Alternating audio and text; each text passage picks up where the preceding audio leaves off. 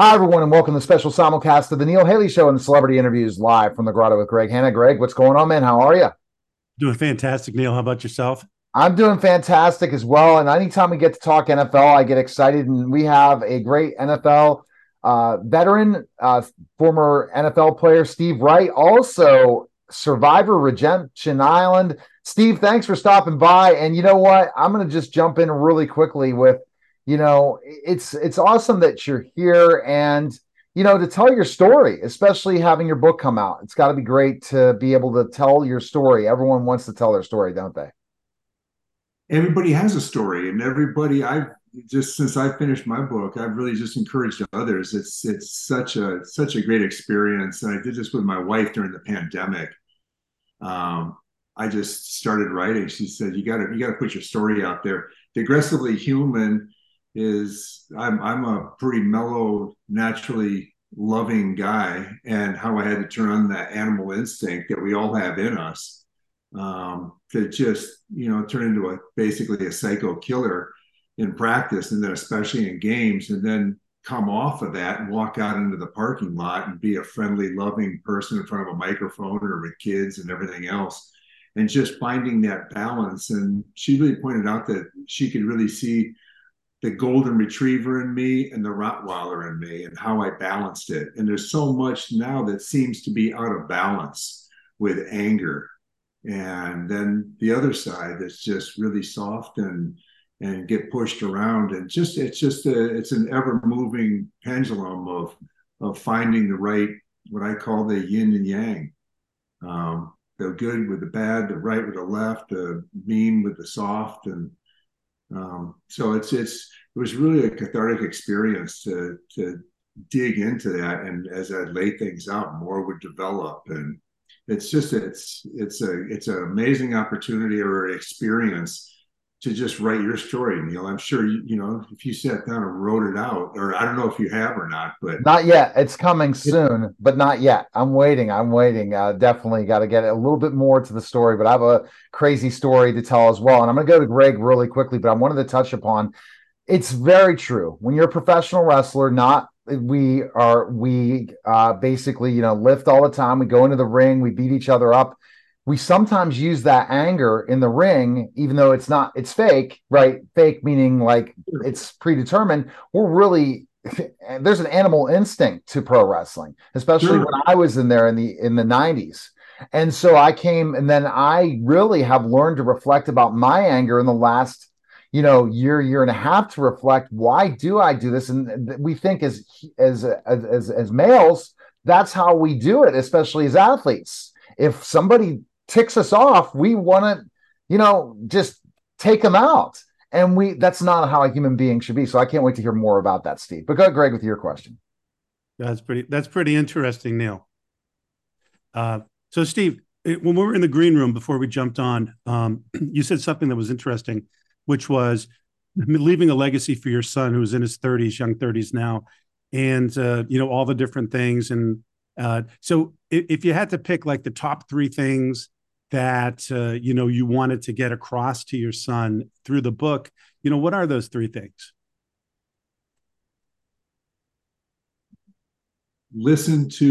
Find and listen to mentors. Mentors have just been paramount for me. And there's good and bad mentors. And I kind of just learned this by accident as I go into it in my book. But bad mentors are just as valuable. Seeing jerks that you just don't want to be like, and just like, ugh, so I want to be this other way. And so it kind of just helps develop you. But finding good mentors, believing in yourself when really nobody else does, giving it, looking for opportunities, walking through doors when you're afraid to. One of my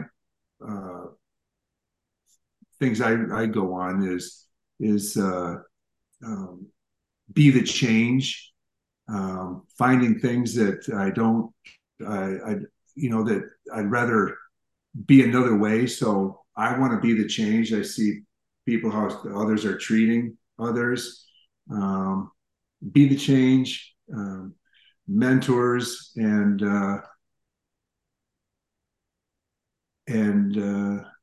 just going after it. Just believing yourself enough to get after it. Gotcha. So outside of sports, so let's talk about life mentors, or maybe they were same as sports mentors for you as well. Like who was like your most memorable mentor that helped you in your life at any age, whenever that was, and what impact did they have on your life? Kind of simple things, but a guy named Doug Cosby, who was a tight end for the Dallas Cowboys. I got to the Cowboys when I was 21 years old out here in California, and after meetings, the whole team would race over to a place called El Torito, and it was just full of women. And it's just great for young guys like me. And we only had a couple hours to hang out with these girls, and then we had to get back to curfew.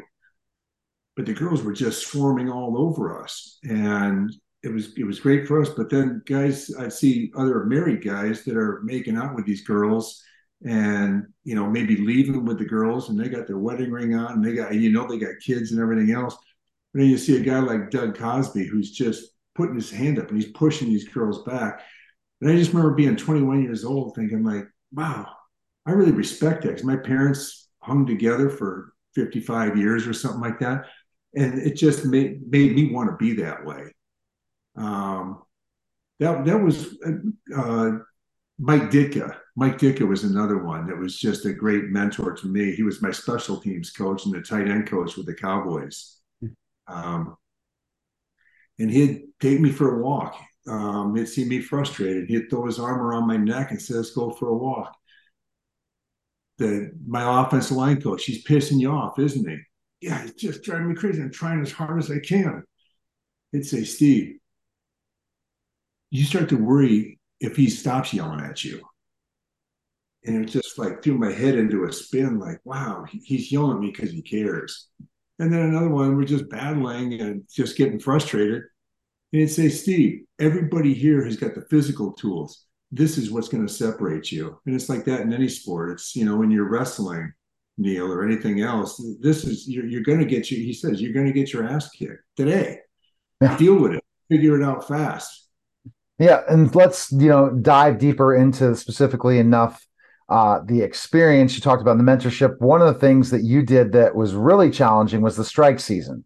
Everyone remembers that strike. I looked back in your Wikipedia, so hopefully it's correct, that you did something that was very challenging that, writers today didn't do, or actors didn't do today when they were going through this, where you went with some of the replacement players. So tell us that story. That's really intriguing what happened there. Yeah, I just got into the Raiders. My first line of business, and I go into all this in the book, but it was walking the picket line. And so I'm out there just ready to walk the picket line with everybody. And we just did it nonstop, just walking circles in front of the Raiders facility in El Segundo. And up on the second floor, Al Davis was always standing there walking by with some of the other management looking down at us. And all of us would go over, we'd run these hills, and we'd come back, we'd walk the picket line. And pretty soon, over a couple of weeks, 2-3 weeks, guys are disappearing. So I'm standing out there, and I'm a new guy. And I'm standing out there walking these circles with 3 or 4 or 5 other guys. So finally, I just went over and saw my folks. And then I got a call from the Raiders that they're going to jack up my salary and guarantee, and boom, boom, boom. And this went on. It's kind of a funny story in the book. But this just kept going on over the course of the evening. I ended up getting 100% guaranteed contact and jacked my salary up. It was like, okay, I've got it. I'd already been through the Cowboys, the Colts, the Invaders. And so I knew that you got to look out for yourself at a point. But I'm a team guy to the core. But at some point, I've got to just look out for myself. So I came back and drove through the picket line. Now a few more guys were there. There's maybe 10 guys. And because I knew it was starting to, that's why Al, I think, was just wanting to get some NFL experience back in there. But then all of a sudden the floodgates opened that afternoon. I went in the morning. Everybody else came in. Hough, everybody, the whole team came in that afternoon. And yeah, there was a lot of finger pointing and mumbling and everything else. But I was the only one in there that came in the same day as everybody else. and had a fully 100% guaranteed contract that had been raised. So, kind of another lucky opportunity for me, and looking out for yourself. Again, though, I'm a team guy to a point, but then it's just I'm in charge of myself, and I've got to make sure that I'm in my best position. Wow, that's a really great story, Steve. When did you know that you wanted to play professional football? I mean, how young were you? Probably about 21, maybe 20. I'm I've always kind of gone on the school of thought of being very present, not really looking out too far in front. This with my business and everything that's really worked well for me. Just having fun in seventh, eighth, ninth, all through high school, just playing football for the love of the game. And like I say in my book, there wasn't a coach in high school or college that said, "Hey, you got what it takes to make the pros."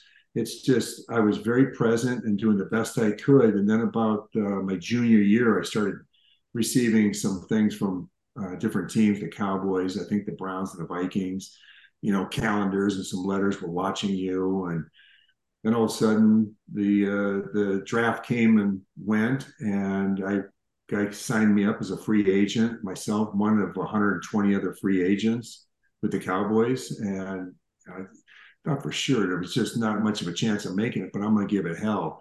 And I was just I worked like an absolute beast that off season, getting ready to go to training camp out in Oxnard with the Cowboys.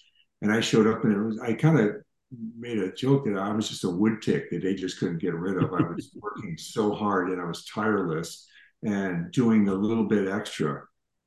So it really didn't happen to just maybe about my junior year. I thought, man, I might have an opportunity to play in the NFL, but I never thought about it before that. Now, thinking about, I was talking to somebody else in the NFL a couple of weeks ago, and he talked about specifically everyone's like a star in high school, right? Then they get to college and it gets to a certain level. Everyone's talented in the NFL. It's all about work ethic after that. Wouldn't you agree? It's about how hard you work after, because everyone's so talented compared to everybody else. It's all about work ethic if you end up playing in the NFL or not. Yeah, it's work ethic, and it's having the right head. Mm-hmm. Guys will think they're too good. I went through so many first round draft picks because they come in and they are the king. I was nothing. I wasn't all conference in high school. I didn't have any honors in college. So there was just no chance in heck I was going to make it, but I was going to fight like and scrap like a dog. Well, picture in my book, John Clay, who was, not throwing him under the bus, but he was a first round draft pick in 1987 when I got there. And I don't think he made it more than 2 or 3 years. Came in really out of shape, couldn't keep up with anybody in the drills. And I've just seen a lot of that. They just, they're the big guys in high school and college. But it's a whole nother league, and you got to be ready for it, no matter if you're a free agent or a number one draft pick. And a lot of guys just don't come in for that in that shape, or mental, the mentality game, which is huge in pro sports.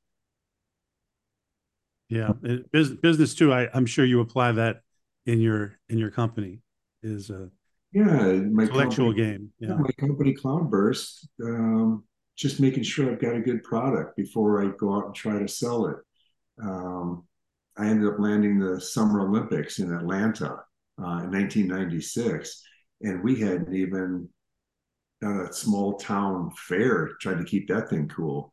But we came up with a great product, and just going for it, like we had talked about earlier, just go for it. And we went to Atlanta, and couple of weeks later, we got the contract, and then it's fulfilling it. It's just almost like Neil was saying there.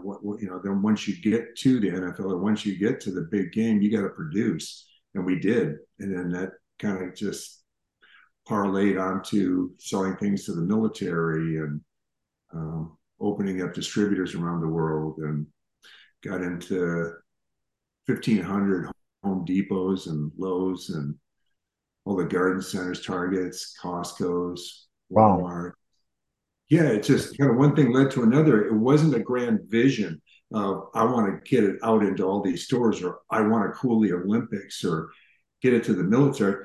Let's just get some good product here, and oh, hey, we can do this restaurant over here and cool this, and kind of just when opportunities open, plow through them. And I read about that as an experience I had with Tony Robbins of walking on fire. And the Oh, whole philosophy of that is take that first step. And once you take that first step, keep moving. You know, you're gonna get some hot feet, or you're gonna fall apart and go bankrupt or something. But once you take that step to open your business or whatever it is in life, don't be scared. You know, believe in yourself, do whatever it takes to take that first step and keep moving. I'm with two amazing CEOs right now, right? And I'm on that phase at 50 years old, trying to be the level of Greg Hanna and Steve Wright, and seeing specifically where you guys what you've accomplished in your life to get to where you are, to that level, because it's another game. It's just like the game of anything in a game of life. Would you say that you use, Steve, some of the ability to know how to make connections in the NFL once you started your business, to say, okay, I know I kind of learned a lot from maybe the front office and learned certain things in business while I was in the NFL, that I knew exactly what those steps were to take? And then it looks like now surrounding yourself with people like Tony Robbins, that you see, if you surround yourself with the right people, you're going to really grow.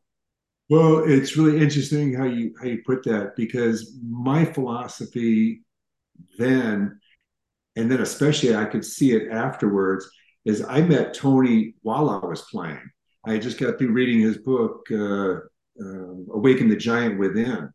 And so in the off season, I went out to Palm Springs to walk that with him. But no, the best time for these young athletes, whatever what sport you're in, you get invited to golf tournaments, and I'm playing, in a foursome with three guys that are CEOs of banks of different companies.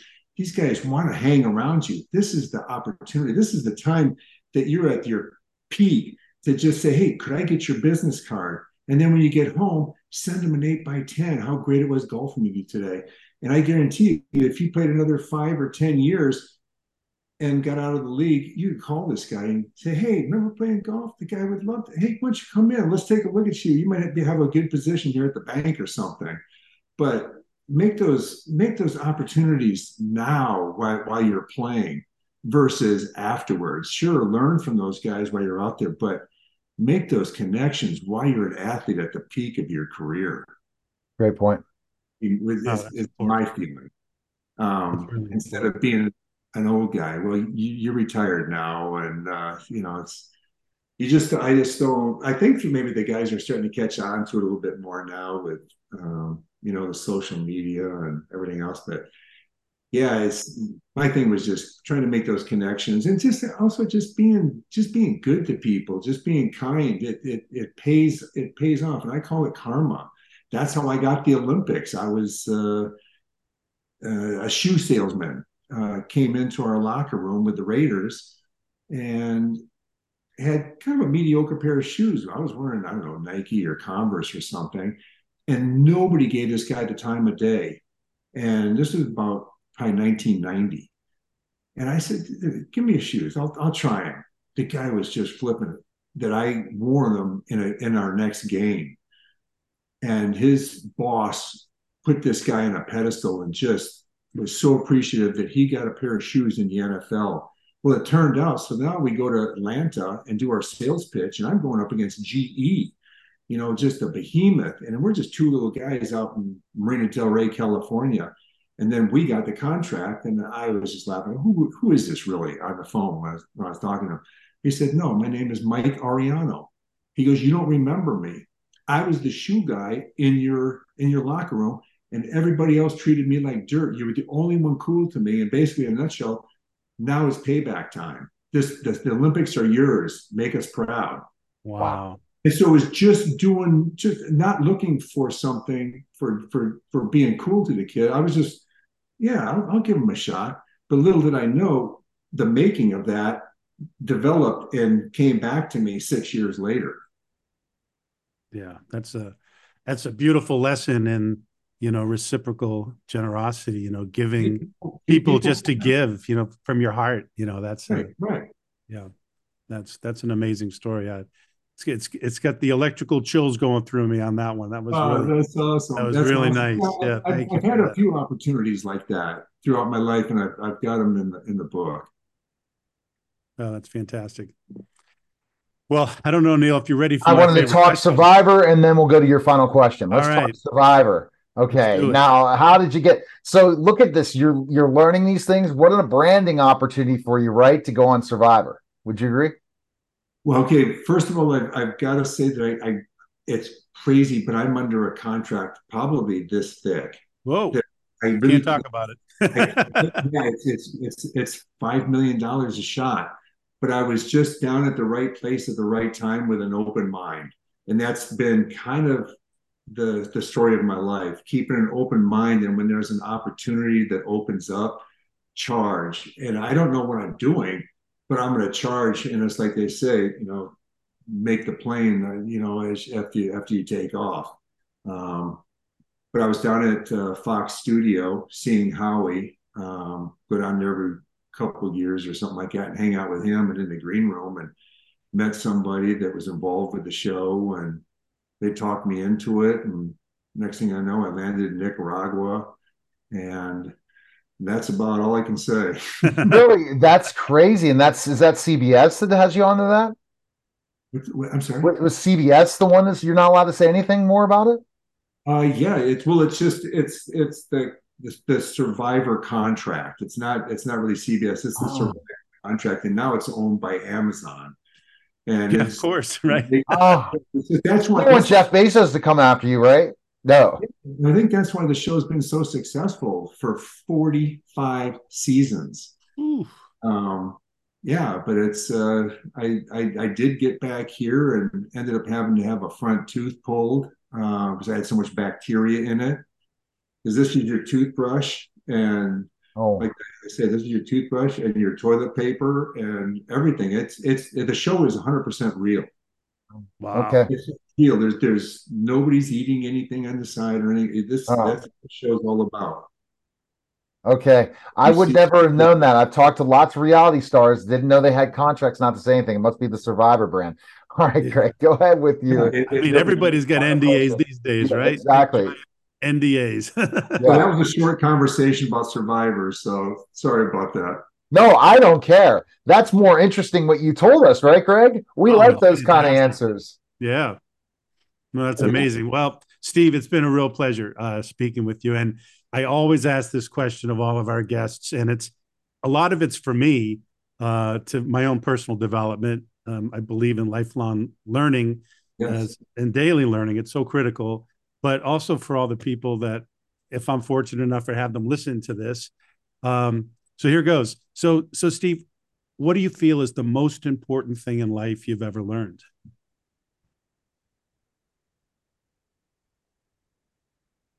To love myself and believe in myself. Short and simple. Believe in myself and be my best friend. Love yourself. When everybody else is down on you, there's pressure. I get myself out of it.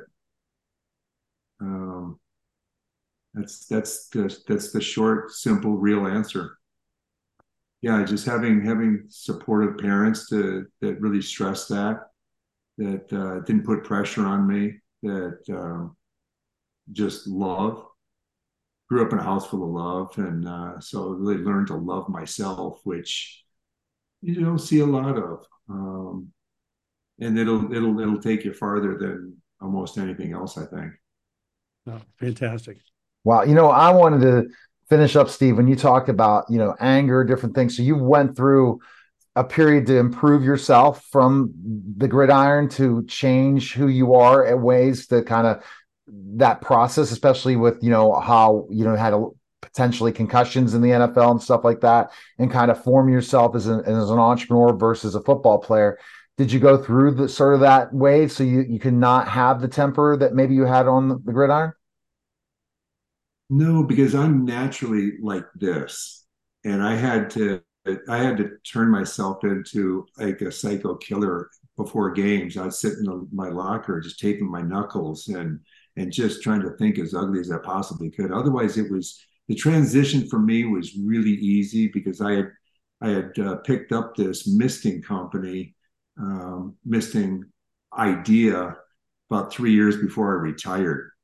I brought it to training camp and then to our first preseason game. And so I never really had a time I went from one profession right into my entrepreneur. That's great. Doing it the last couple of years. And then once I retired, I left the locker room and opened up an office and kind of just started grinding from there. So it was a super easy transition. That's great. No depression, no missing the game. And I was fortunate that the team was moving to Oakland. And so what are you going to do? You got to figure it out now. You're going to go to Oakland and struggle through your 13th season or whatever it's going to be, or you got an opportunity here. And I knew it was going to happen at some point. And I loved Los Angeles, and I'd been here for 7 or 8 years. So I just made the switch and kept a good attitude and did what I could to start growing a good product. Best place people can purchase your book and learn more about you. Where can they go? They can go to Amazon. They can go to my website. My website's wrightauthor.com. And I've been blogging weekly. And there's a ton of pictures of whatever, Bo and I, and game shots. And but I've got probably 20 blogs in there. And then you can buy just on a click to Amazon. I just got through recording the Audible. I've got the ebook in there now, a hard and soft cover, and all it goes on sale the 7th of November. All right. We appreciate it, Steve. Thanks again, man. Thank you for the Thanks, Steve. That was a lot of fun. Here, Greg, pleasure. All right, Neil, that was a special interview of Celebrity Interviews live from the Grotto with Greg Hanna. Guys, take care.